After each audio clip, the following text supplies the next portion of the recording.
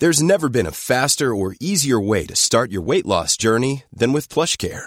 PlushCare accepts most insurance plans and gives you online access to board-certified physicians who can prescribe FDA-approved weight loss medications like Wegovy and Zepbound for those who qualify.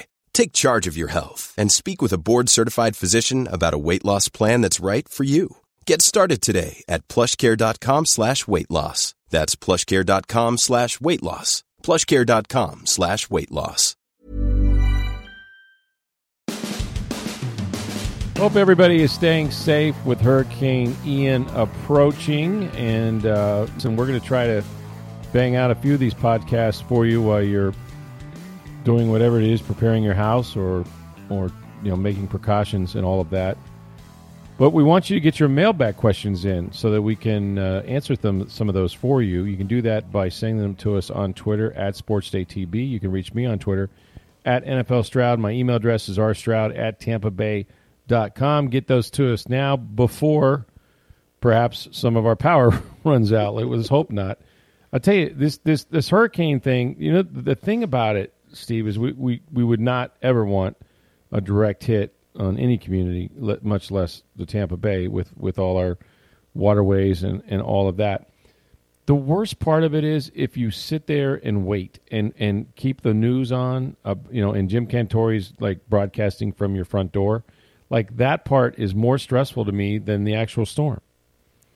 It really is, and look, you've lived here your whole life. Mm-hmm. I've been here for 12 years. Yeah.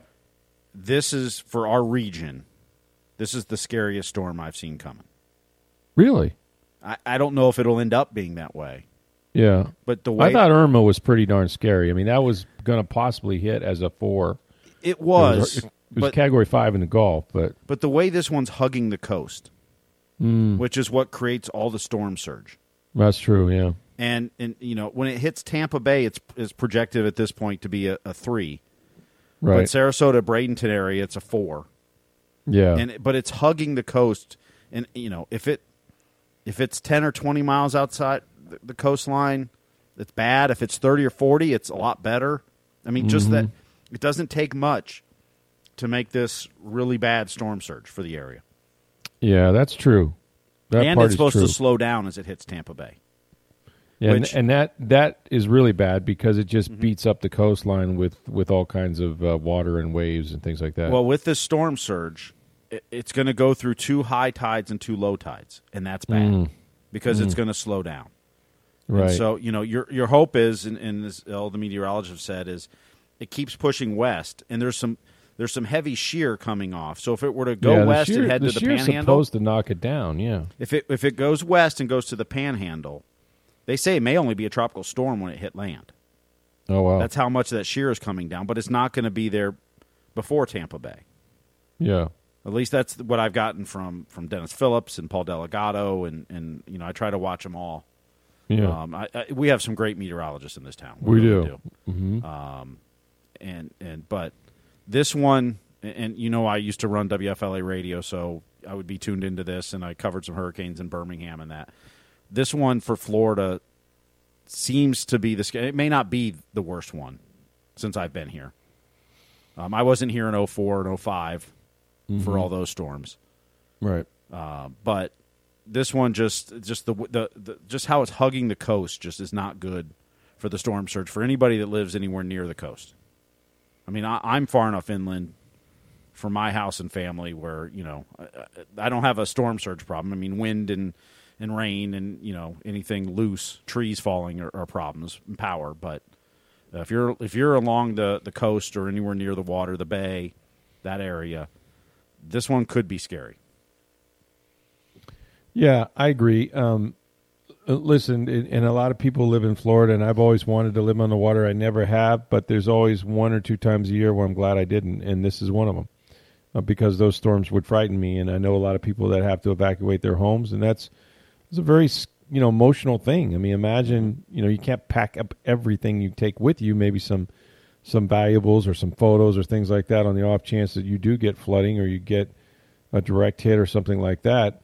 But it's a very emotional thing to have to leave your home and go somewhere else and ride it out somewhere else and then wonder what you're coming back to. And a lot of people that live on the coast when these big hurricanes hit don't have much to come back to. And, so it's going to be some very scary times in nervous days.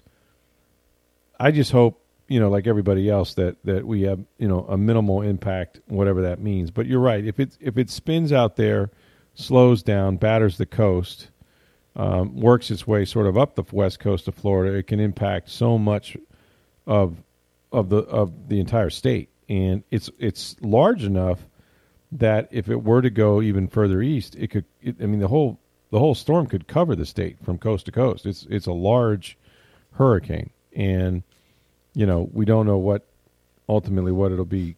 Category 3, 4, or 5, whatever. But it's a large enough hurricane to take every precaution. And I think people are. When you live here, as long as I have, and they haven't taken a direct hit, you do get a false sense of security. You know what I mean? But if I lived anywhere on the coast, I'm evacuating. The one thing you can't do is try to ride it out on the beaches or, where there's going to be that storm surge and all that flooding.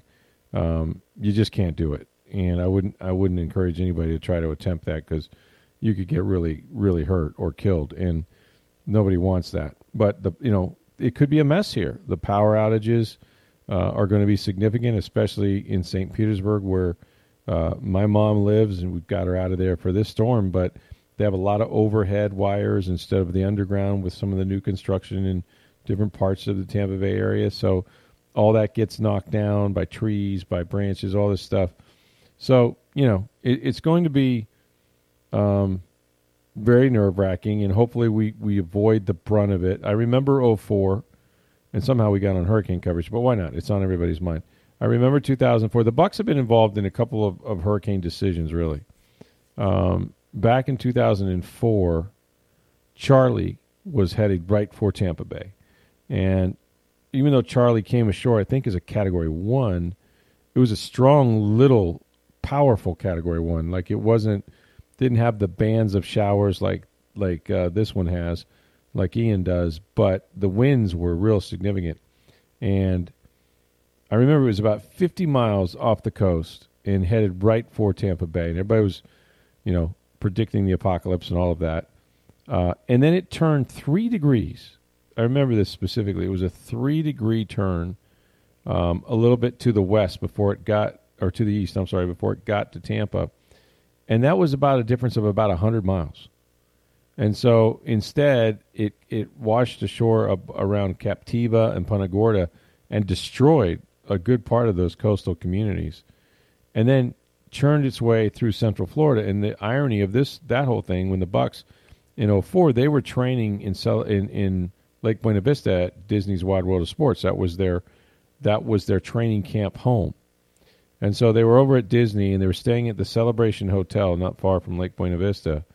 And because the storm was barreling down to Tampa, they canceled practice one day, and Gruden's let the players and the coaches go back to Tampa, to make sure their property was battened down and all that, and then invited whatever players' families or, wives, children, pets, whatever, to come back to the training facility, to the area of Central Florida, and stay, with them at the hotel, at the Celebration Hotel, and all that. And many or most of the players did just that. They came back home, secured their homes, they brought their families back to the hotel. That hurricane passed directly over Celebration. And they were in the basement, if there is such a thing, or the lowest floor, I guess you'd say, because it can't dig very far in Florida. But they were down there as the hurricane passed over them. And there was significant damage to trees and things like that. So they actually went into harm's way. And it just shows you sort of how unpredictable everything is. And then the last hurricane, which was, 2017, I think, Irma, which was a big storm, and it was scary, and Jim Cantore was standing on the, on Franklin Street or something like that in Tampa.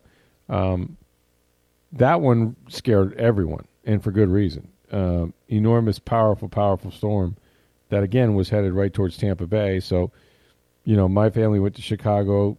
I got everything secured, or as secure as I could make it. And the Bucs were supposed to play the Dolphins. It was week 1 in the NFL season, and they were going to play the Dolphins. Well, as fate would have it, it was an easy decision because the NFL looked at the schedule and saw where they both had the same bye week in November. And so they said, easy enough. Your bye week, Miami and Tampa Bay, will be week 1. And so that meant they had to play 16 straight games with no time in between. But they gave them the bye week, and so they were off as Irma passed. And it also avoided a direct hit with Tampa Bay. Kind of went south here and kind of inland. And the problem was that the Bucs decided to help get families and teammates and everything out of harm's way. They chartered a plane to Charlotte, to North Carolina, and a bunch of players and coaches, whatever, took them up on it. So they went to North Carolina. It wasn't mandatory; it was just available to them. And then, for those that were in flood zones, whatever. And then some other players decided, well, I'm not staying here, but I'm going to get in my car and I'm going to drive up to Georgia or Alabama or Louisiana, whatever. And so many of those did that. The problem was when the storm did miss, sort of, it was impossible to get home. Now, they had a charter flight that brought their group home, but then you had a bunch of players that were trying to drive back, and there was no gas because everybody had hoarded all the gasoline thinking that we were going to be without power and nobody would have gas. And so their cars are running out of gas on I-75, and they're calling in saying, where do I get gas? Well, I've evacuated to Charlotte for that storm, too. I have family there. Yeah. And driving back, there was, like Georgia, all the gas stations were closed. Yeah, exactly. And if there was a station on I-75 or somewhere that had it, the lines were 2 and 3 miles long. Mm-hmm. And it was like, well, I can't sit here. It was, very hot. It's September. So then the Bucs were to host the Chicago Bears the next week. But the week after that, they were playing at Minnesota. And so thinking that maybe their facility would be unusable or maybe they wouldn't be able to play a game, they didn't really know. But they did know that in the case of Irma, that there might not be much left to come back to. So their contingency was they were going to go to the University of Minnesota. And because that was the third game they had was at Minnesota. And they thought, well, we can hunker down up there and play the Vikings after the Bears because they may have to move the game to Chicago, whatever, if the stadium's flattened or the too much emergency service. And that's what happens is the emergency service people are all required to, do hurricane relief, and you don't have enough to really operate an NFL game, even if there's no damage to the stadium. Well, and the league and the team doesn't want to take those resources away from the community. There you go. I mean, it's one, the community really can't afford to do that, but the team doesn't want to be that taking those resources away from the community when the community needs help. Right. And so all the guys that were trying to come back, it was kind of a mess. But they were going to go to Minnesota, stay there, and play the game. And I, thinking that, well, they're going to close the Tampa airport, and my family was in Chicago, I hopped a plane to Chicago, so I thought, well, if they're going to Minnesota, I'd have a much easier time from Chicago getting there. But no.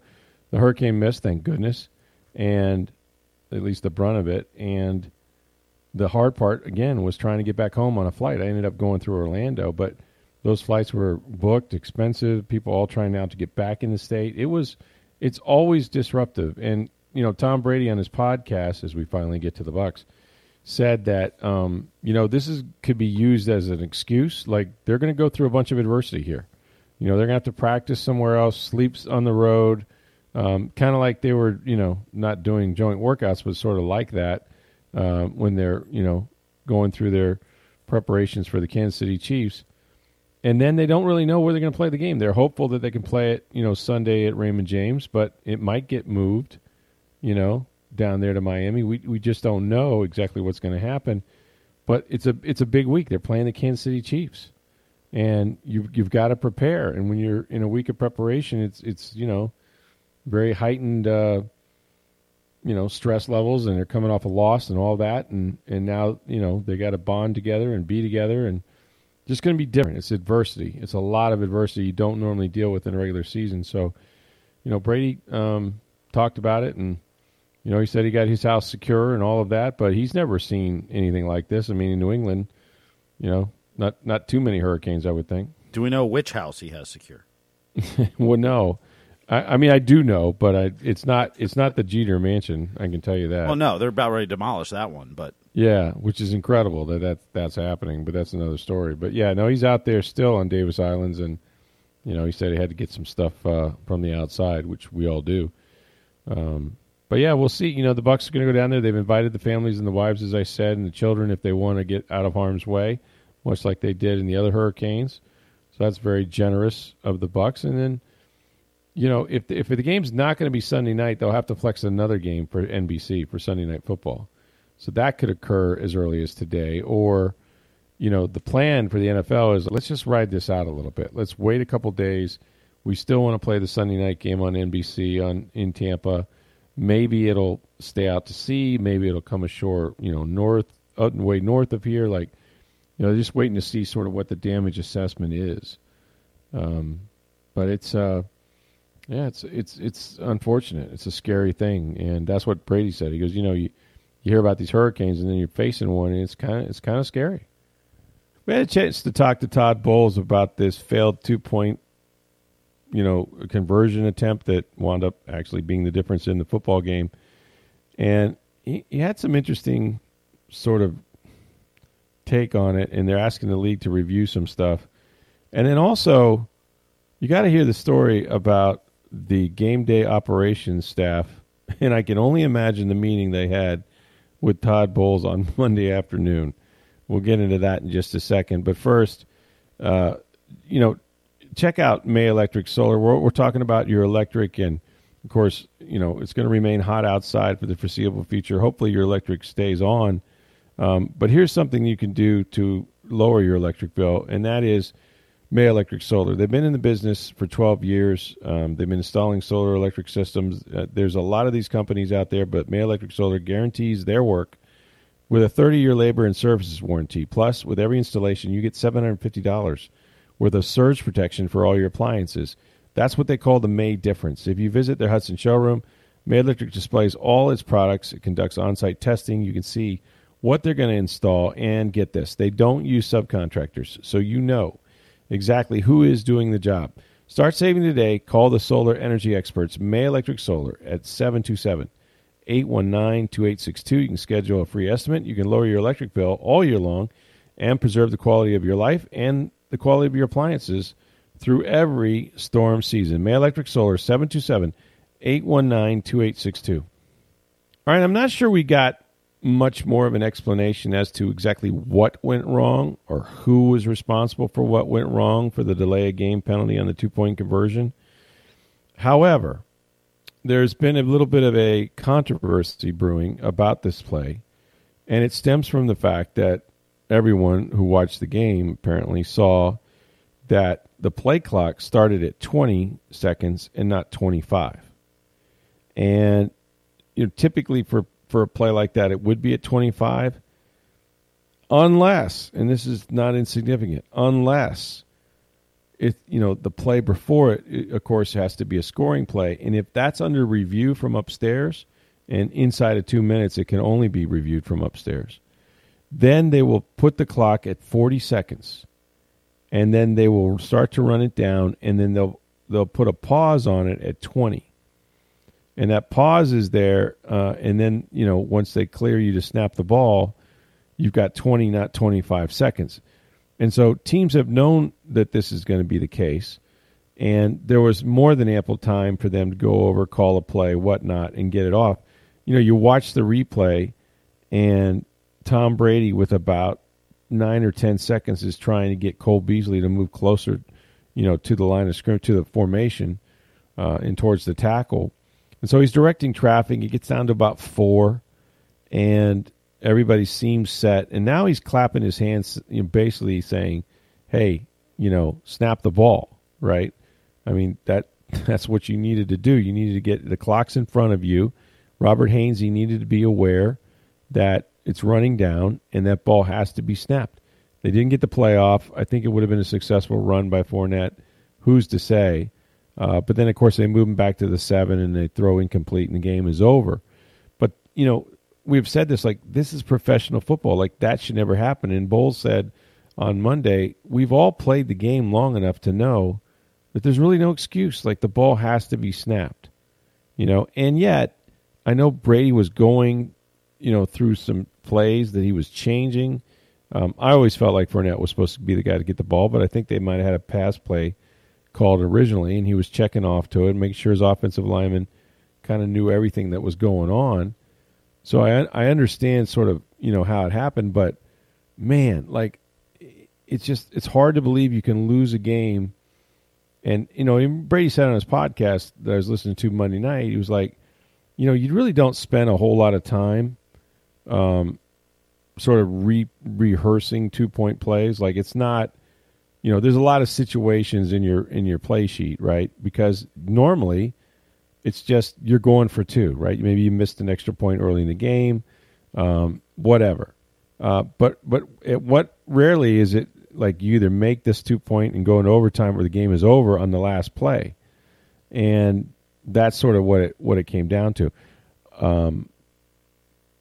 I don't know that Bowles will get an explanation. He thinks, one time it was 25 seconds on the clock and then the next time it was 20. I think we've explained why it was run down to 20 and halted and then went on after that. Bottom line, professional football, professional sports, get the ball snapped. That cannot happen. Well, and on the touchdown, they almost had a delay of game as well. They did, yeah. Essentially, the clock ran out. I mean, yeah, it was at 0 when he snapped it. That's right. But you get that extra. The official has to see it hit 0. Then he looks to see if it snapped yet. Yeah. And then throws the flag. And, it was within that split-second window. Which is an odd system when you consider the NBA has had a shot clock for years, and what do? The red light either comes on and the ball's in your hand or it's not, right? Well, but we're still dealing with a sport that brings out a chain that's 10 yards long to right? measure, and to be two honest. Old men in a striped shirt with a chain and 2 poles is how we determine who's going to keep their jobs at the end of the year. Well, and we have a pile-up tackling the runner, and we know exactly where the ball was when he went down, so that's where we're going to play. Yeah, right. Oh, sure we do. Yeah. And we know when it crosses the goal line because, well, either the camera tells us or not. Far be it from them to, join the new millennium and put a chip in the ball that would tell you whether or not it crosses the plane without really materially affecting the football itself.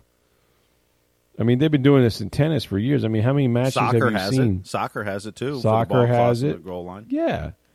I mean, baseball could execute that little strike zone if they wanted to tomorrow. They are in the minors right now. Yeah. So, I mean, everybody is using technology to their advantage to get plays right, but no. Let's stretch those chains out, babe. So it was frustrating. And here's the one that was really bizarre. And I had to go back and listen to the interview because, we're trying to write stories and get downstairs and talk to players. Apparently, Aaron Rodgers was interviewed on the field after the game. And among the things he said was, look, I noticed something that probably shouldn't have been on there on the Jumbotron, but it was a shot of their sideline. Now, they're actively trying to call a 2-point play to win the game. When Rodgers looks up at the scoreboard and sees something, he says, that alerts him to something that the Bucs are about to prepare to do, and then he relays that to his head coach, LaFleur, who then obviously must have told Joe Barry. But can you imagine how that – and so we asked Bowles about it, and it was probably around 12:15, 12:30 about this report that, basically whatever you ran, it's hard enough to score anyway, but whatever you ran might have been tipped off in some way by the scoreboard camera. And he goes, yeah, as far as the game day staff goes, yeah, we're meeting with them later today. I can't imagine how that went, Hey, is there a reason why we're sitting here trying to pick the play to tie the game after all the struggles we've had that your camera is even pointed at our sideline, much less the play sheet or the conversations or reading lips or whatever that seemed to tip Aaron Rodgers and his guys off? It could not have gone well. That if that person is still employed, I'm shocked by it. Well, I guess the question is what was on the scoreboard? What were they showing? I don't know. I don't know that you could show something that would alert. What was seen? I mean, unless it was, a play they try to hide signs or, I don't know. I mean, I wasn't at the game, so I have no idea what was on the scoreboard at that point. Right. It's just bizarre to me that, A, you can glean any information at all from it. Well, here's the thing. Every team in the NFL now is going through this week. Oh, yeah. They're all going to their staffs and saying, don't you shoot the sideline when we're trying to make a play selection for the game. You know?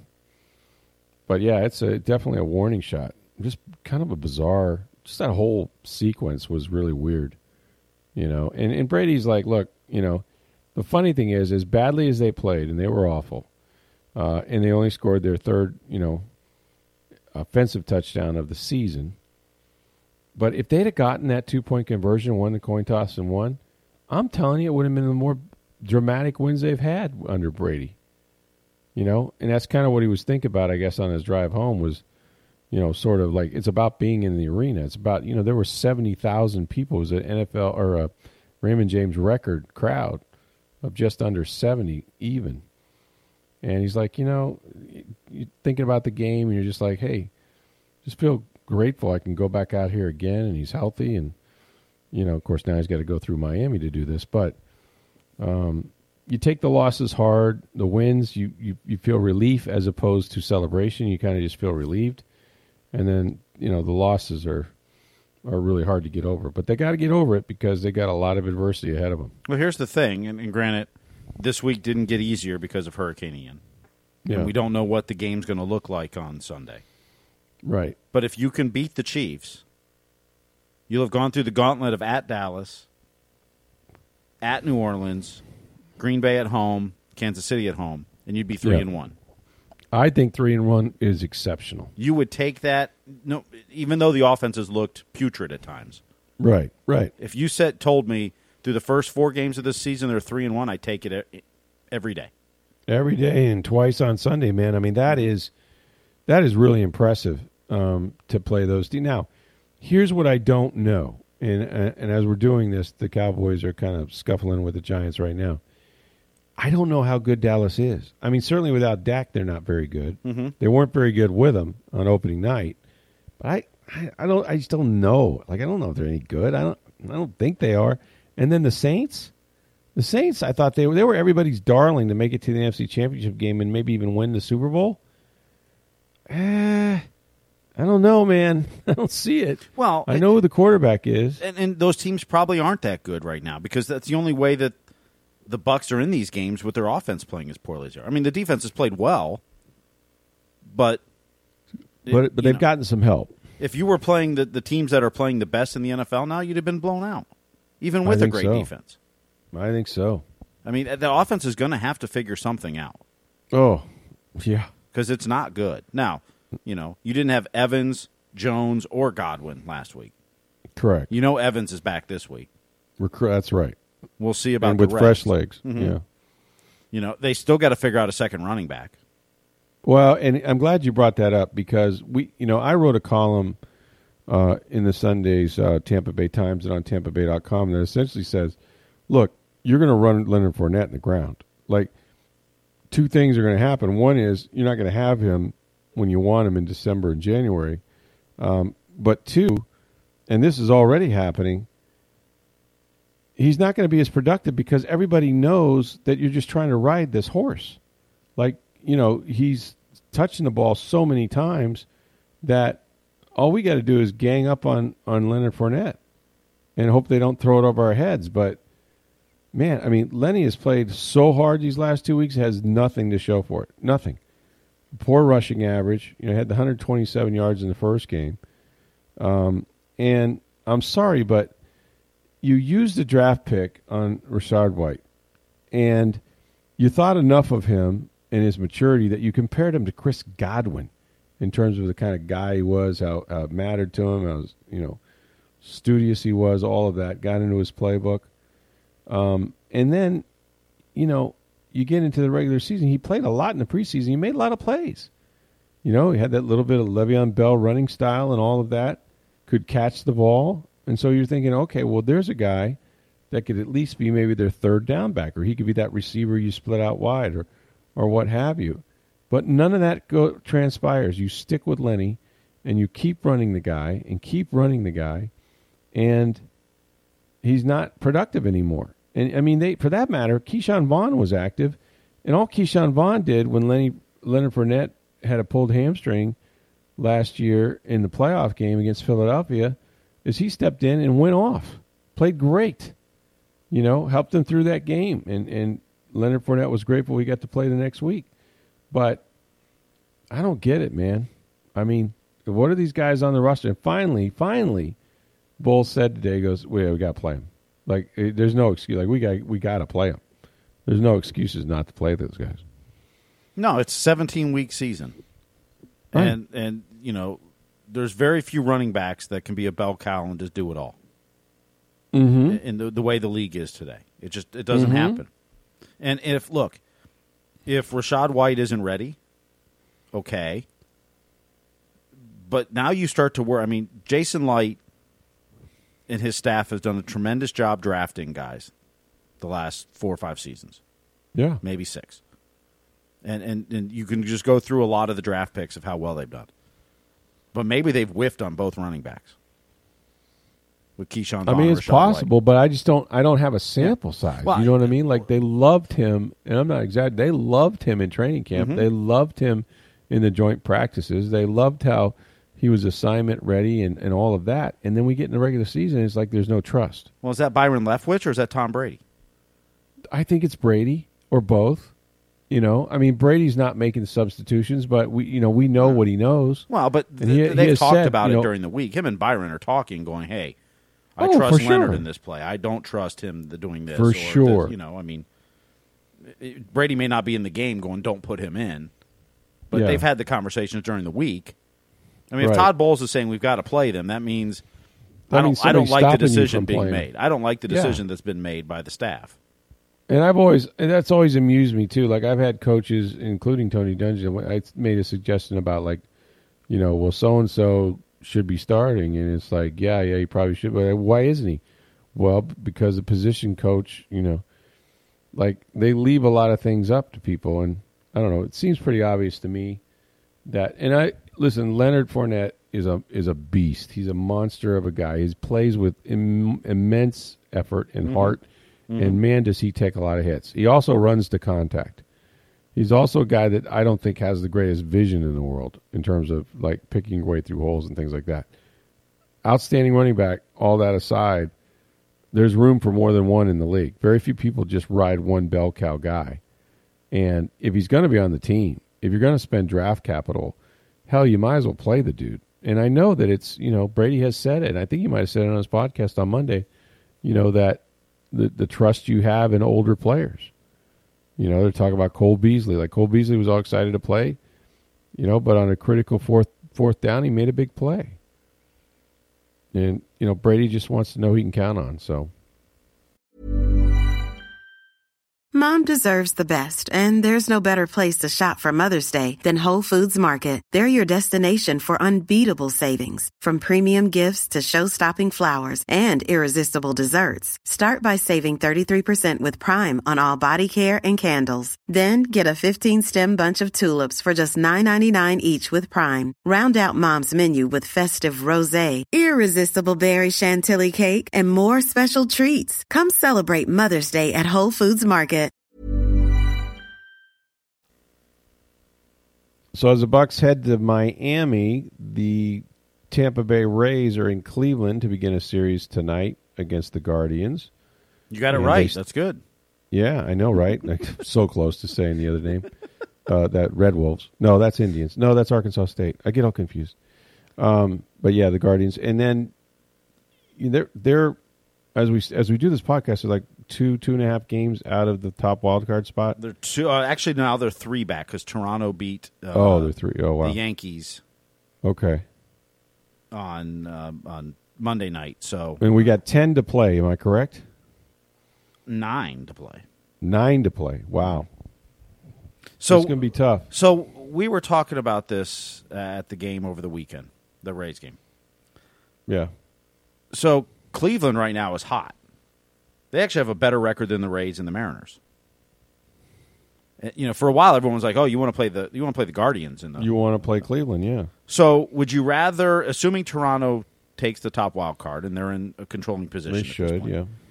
Would you rather go to Toronto or would you rather go to Cleveland? I think I'd rather go to Cleveland. I think. Well, you know Toronto well, and you won the season series. Right. You play them pretty well, generally. Right. But I actually looked ahead. So I would rather go to Cleveland and be the third wild card instead of second. The reason is your second-round matchups against New York, where if you're the top wild card, the Toronto matchup, Toronto and whoever they play, that winner would go to play Houston. And I don't think I want to play Houston. No, I don't think so. I mean, I think they're hands down the best team in the American League this year. Yeah, and they beat these guys up just a couple days ago. So I'd rather, and they're gonna face off Again. this weekend in Houston. So I'd rather go to New York. I'd rather wait for Houston until the ALCS if you have to. Well, it's going to be. I mean, listen, I thought the catchword was tank for Terry, wasn't it, or something like that? Yeah, something like that, yeah. Yeah. Now, the Orioles are only... Tank for Tito. Yeah, That's what it was. that's it. The Orioles are only 4.5 behind the Rays at this point, and they're winning tonight. Not impossible. So that would put them 4 games back of the Rays with 9 to play. Not impossible. And Seattle's right there, too. The Rays are a half game ahead of Seattle right now. Yeah. And Seattle has got some really top pitching. They do, but they've got Eugenio Suarez and Julio Rodriguez both on the IL now. They've got the weaker schedule to play, but they've got some big name They got players some big out. pieces missing, yeah. But the Rays, and you know, we didn't talk a lot about this because you guys were at the game yesterday, but Brendan Lau out for the season now.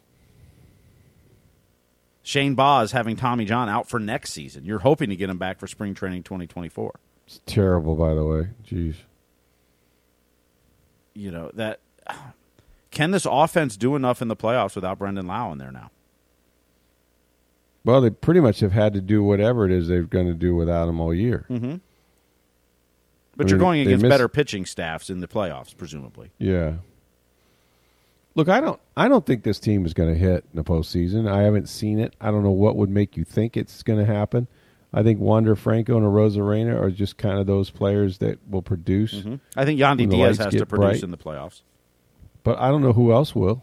I don't know who will, but he's got to. If he doesn't produce, I don't think they have a shot in the postseason. You mean Randy? No, Yandy. Yandy I mean, Randy Diaz. and Wander are Oh, different. yeah. I would include him in that list, yes. But I mean, you know, Wander and Randy hit last year. Randy, of course, hit the year before. Yeah, but Yandy cannot disappear now. No. The year he's had? No way. He's got to step up and hit. Yeah, he's got to do what he's been doing all season long. If he doesn't at least, do that and get on base and start some innings, that would be horrific because he's had such a good year. Fantastic season at the plate. And the other thing over the weekend that happened to the Rays is on Saturday, all of a sudden the Rays rolled out a tribute video to Kevin Kiermaier. You sent me that, and I got to thinking about it, and it's like, wow, like Kiermaier must have been in on the gig, right? They asked him ahead of time. They wanted to honor him. Yeah. And he was touched by it and honored that they would want to honor him. Right. But it nobody was expecting it. It was like we all kind of looked at each other like, what? Saying goodbye? And granted, he's under contract for, well, sort of. They're not going to pick up his option, right? There's a $13 million option for next year. Yeah, there's no way. Or a $2.5 million buyout. What you could do is you could either buy him out, pay him $2.5 million, and he's done. And then re-sign him, yeah. Or you could negotiate with him and say, hey, come back for 2 years, $12 million. Yeah. Somewhere in that range. Would he want to do that? Would he want to stay here? And would the Rays want him to stay here? I don't know. I think if he stays here, a couple things have to happen. You're either probably trading a Jose Siri at that point, and you're going to stay with Kevin Kiermaier there. I'm not trading Siri. I'm sorry. Go ahead. And the other part that probably has to happen is Kevin Kiermaier's got to agree that he's not only going to play center field.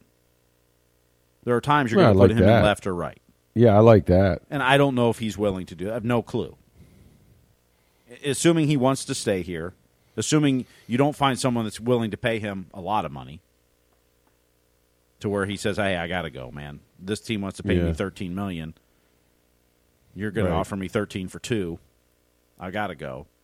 I don't know what he's thinking. But if I'm the Rays, I mean, you've got Arozarena's in your outfield. You've got Margot. You've got Siri. You got Josh Lowe, who you're still high on. Didn't have the best season this year, but you're still very high on him. You're adding, if you add Kiermaier to that lineup, you still got Harold Ramirez. Where's everyone fit in? Right. So I don't know. I mean, it felt like goodbye. Kevin Kiermaier said it was they wanted to honor me, and I was touched, and so I said yes. Mm-hmm. But it sure felt like a goodbye video. Well, and maybe just because it caught by surprise. I'm guessing Kiermaier has more baseball in him, but I'll say this. I don't think it was an accident. If he doesn't, he was up in the broadcast booth the other night with Dwayne Statz and Brian Anderson, and you know what? It wasn't bad. I mean, they were more or less interviewing him, but he had some stuff to say. And, he's got the look and the, McDreamy eyes and all that stuff. I could easily see him slipping in as a broadcaster someplace. Now, whether that's next year or not, I can't really say because I don't know. But I'm convinced he could do it. Yeah, and the other part of it too, and I agree he probably could, is that I joked, but they didn't. I said, "When's the Mike Zunino tribute video coming?" That's right. Now, granted, he hasn't been around nearly as long as Kevin Kiermaier, but come on, he man. He is a free agent at the end of the year. He's not. There's no option. There's no option. You got to bid on him. Yeah. Now, I think there's a good chance they bring him back. Although, to be honest, Francisco Mejia and Christian Bethancourt have done very well the second half of the season. They've done extremely well, and I've been impressed by their defense. And that's what's really stepped up. Even throwing out base runners too. Like Mejia wasn't very good at it, and all of a sudden he's gotten a lot better. Mm-hmm.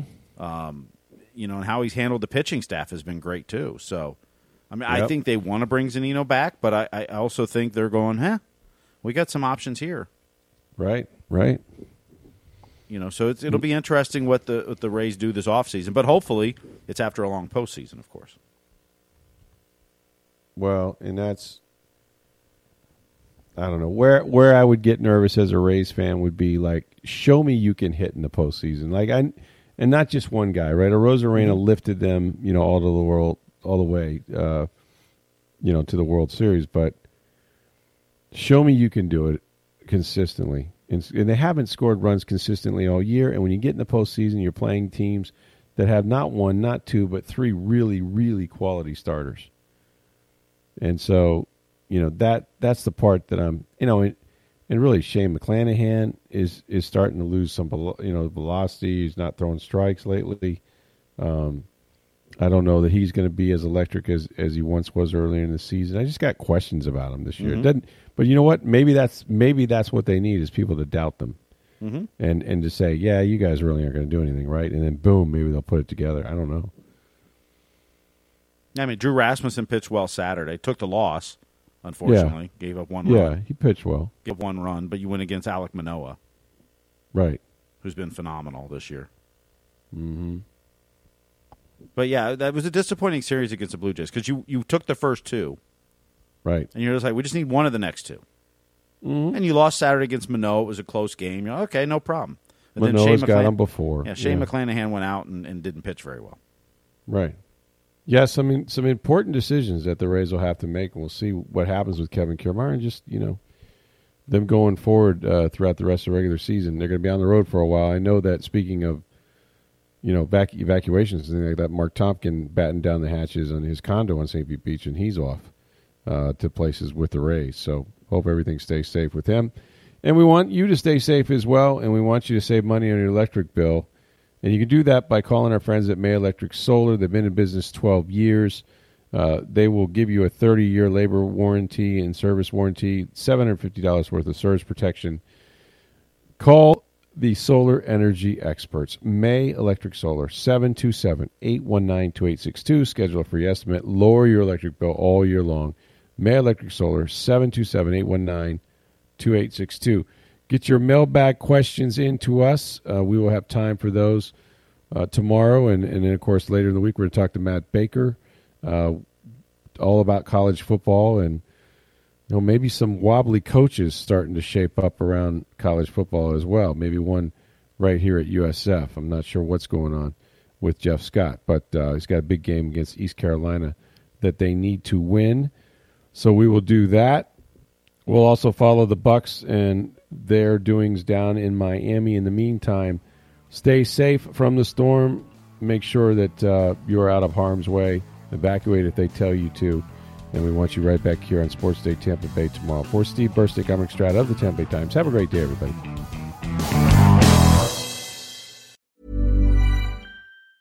Mom deserves the best, and there's no better place to shop for Mother's Day than Whole Foods Market. They're your destination for unbeatable savings, from premium gifts to show-stopping flowers and irresistible desserts. Start by saving 33% with Prime on all body care and candles. Then get a 15-stem bunch of tulips for just $9.99 each with Prime. Round out Mom's menu with festive rosé, irresistible berry chantilly cake, and more special treats. Come celebrate Mother's Day at Whole Foods Market.